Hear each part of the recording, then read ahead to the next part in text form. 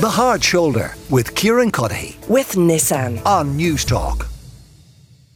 A little bit earlier in the show, we spoke about the situations in our hospitals. We return to it now because Peadar Gilligan joins me. Peadar is a consultant in emergency medicine at Beaumont Hospital. He's a member of the IMO's consultant committee. And Peadar, I understand you have just come off shift. Is that right?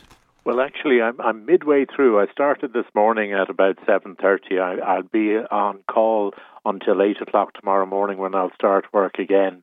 So, no, I'm midway through is a more accurate description. So, how was work today? Busy and incredibly challenging in terms of the lack of clinical space in which to provide care. So the challenge for us is at the moment we're at in excess of 250% occupancy with admitted patients. So they're patients we've seen, the admitting teams have seen. All of the doctors are in agreement that the patients are sick enough to require hospitalisation, but there's no bed available for them in the hospital at the moment, so they're all boarded within the emergency department, meaning that we have little or no clinical space in which to see the patients who continue to arrive by ambulance and who are self-referred and referred by their general practitioners.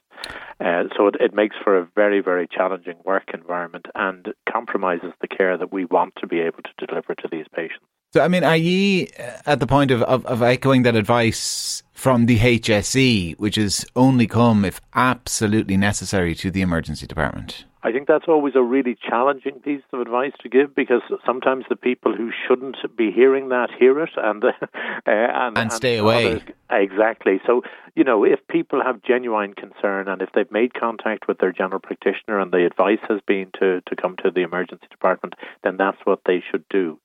I would probably advise people, if they've had problems that have been ongoing for a considerable period of time, and if they haven't made contact with their GP in relation to that first, that is probably the first port of call rather than directly to the emergency department. But I think people have been very understanding of the huge challenges within the system. However, the reality is people will continue to have heart attacks, strokes.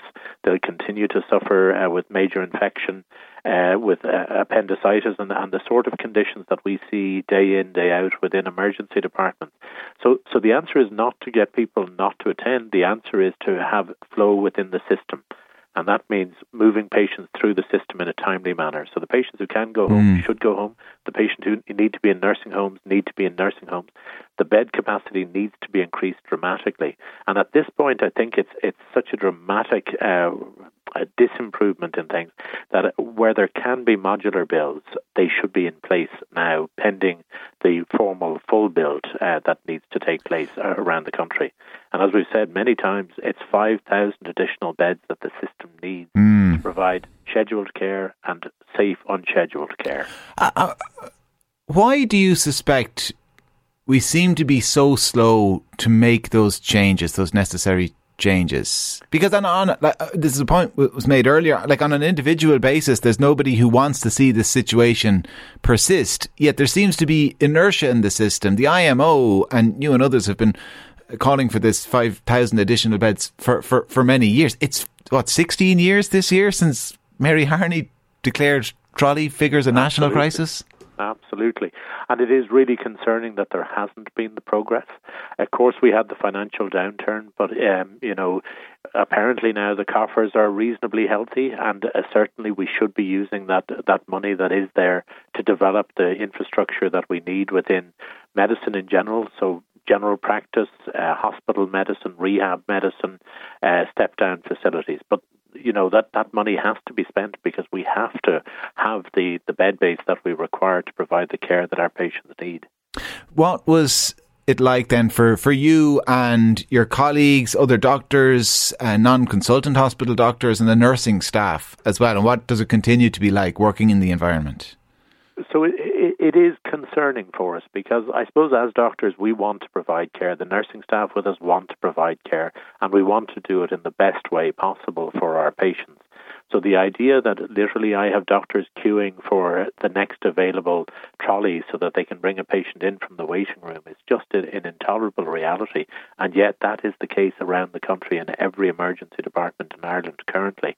And it's because, as I say, admitted patients, so patients who've been seen by the doctors and the admitting teams, clearly they need admission, but there is no bed for them. So we have to produce that bed base. And as I say, if initially that has to be in the form of modular builds, so be it.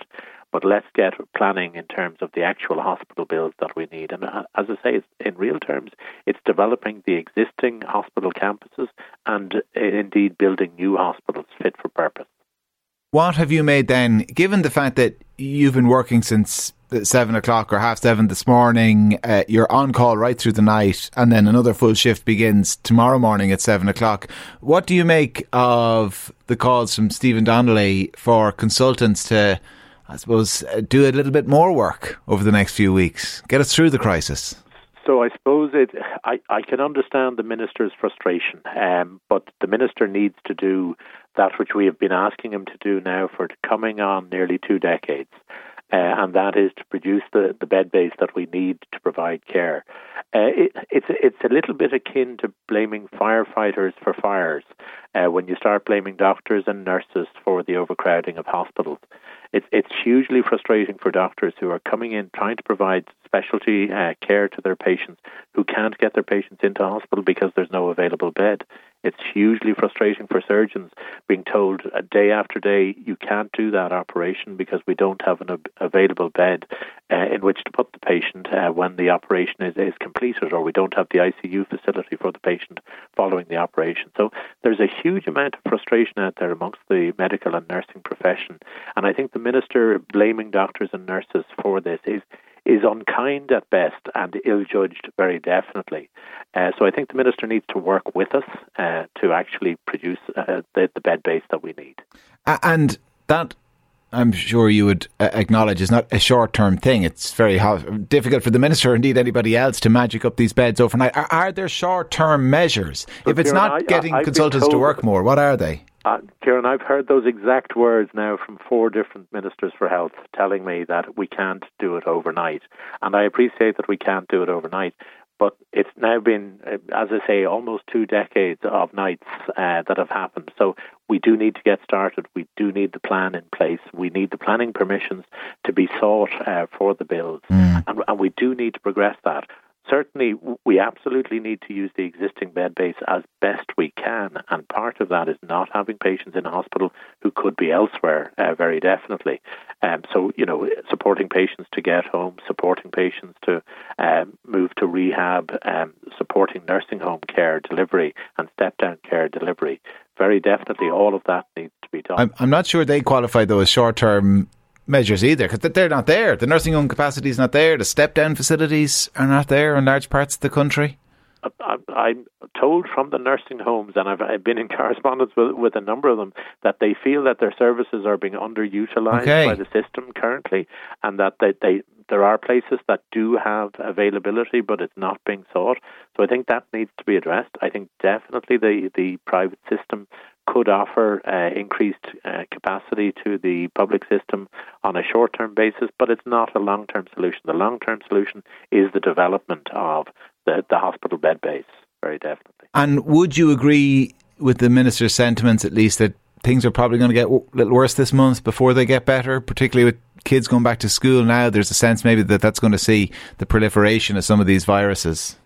I think that is fairly inevitable, given the Christmas and holiday period has passed, and people have been gathering in greater numbers than usually would be the case. So the likelihood is that there will be an increased spread of respiratory infections, and that will place a further load on the health service very definitely. It's important that people are as sensible as they can be with regard to interactions with others, so that they avoid infection, particularly the elderly and those who have immune compromise and that sort of thing. But inevitably we are going to get busier, so the flow piece is essential, and addressing the optimization of the hospital bed base is definitely something that needs to be done. Peadar, we'll let you get back to work. Peadar Gilligan is a consultant in emergency medicine at Beaumont Hospital. He's a member of the Irish Medical Organisation, the IMO's consultant committee, as well, a former president of the IMO. Peadar, thank you very much for joining us here on the show. The Hard Shoulder with Kieran with Nissan. Weekdays from 4 on News Talk.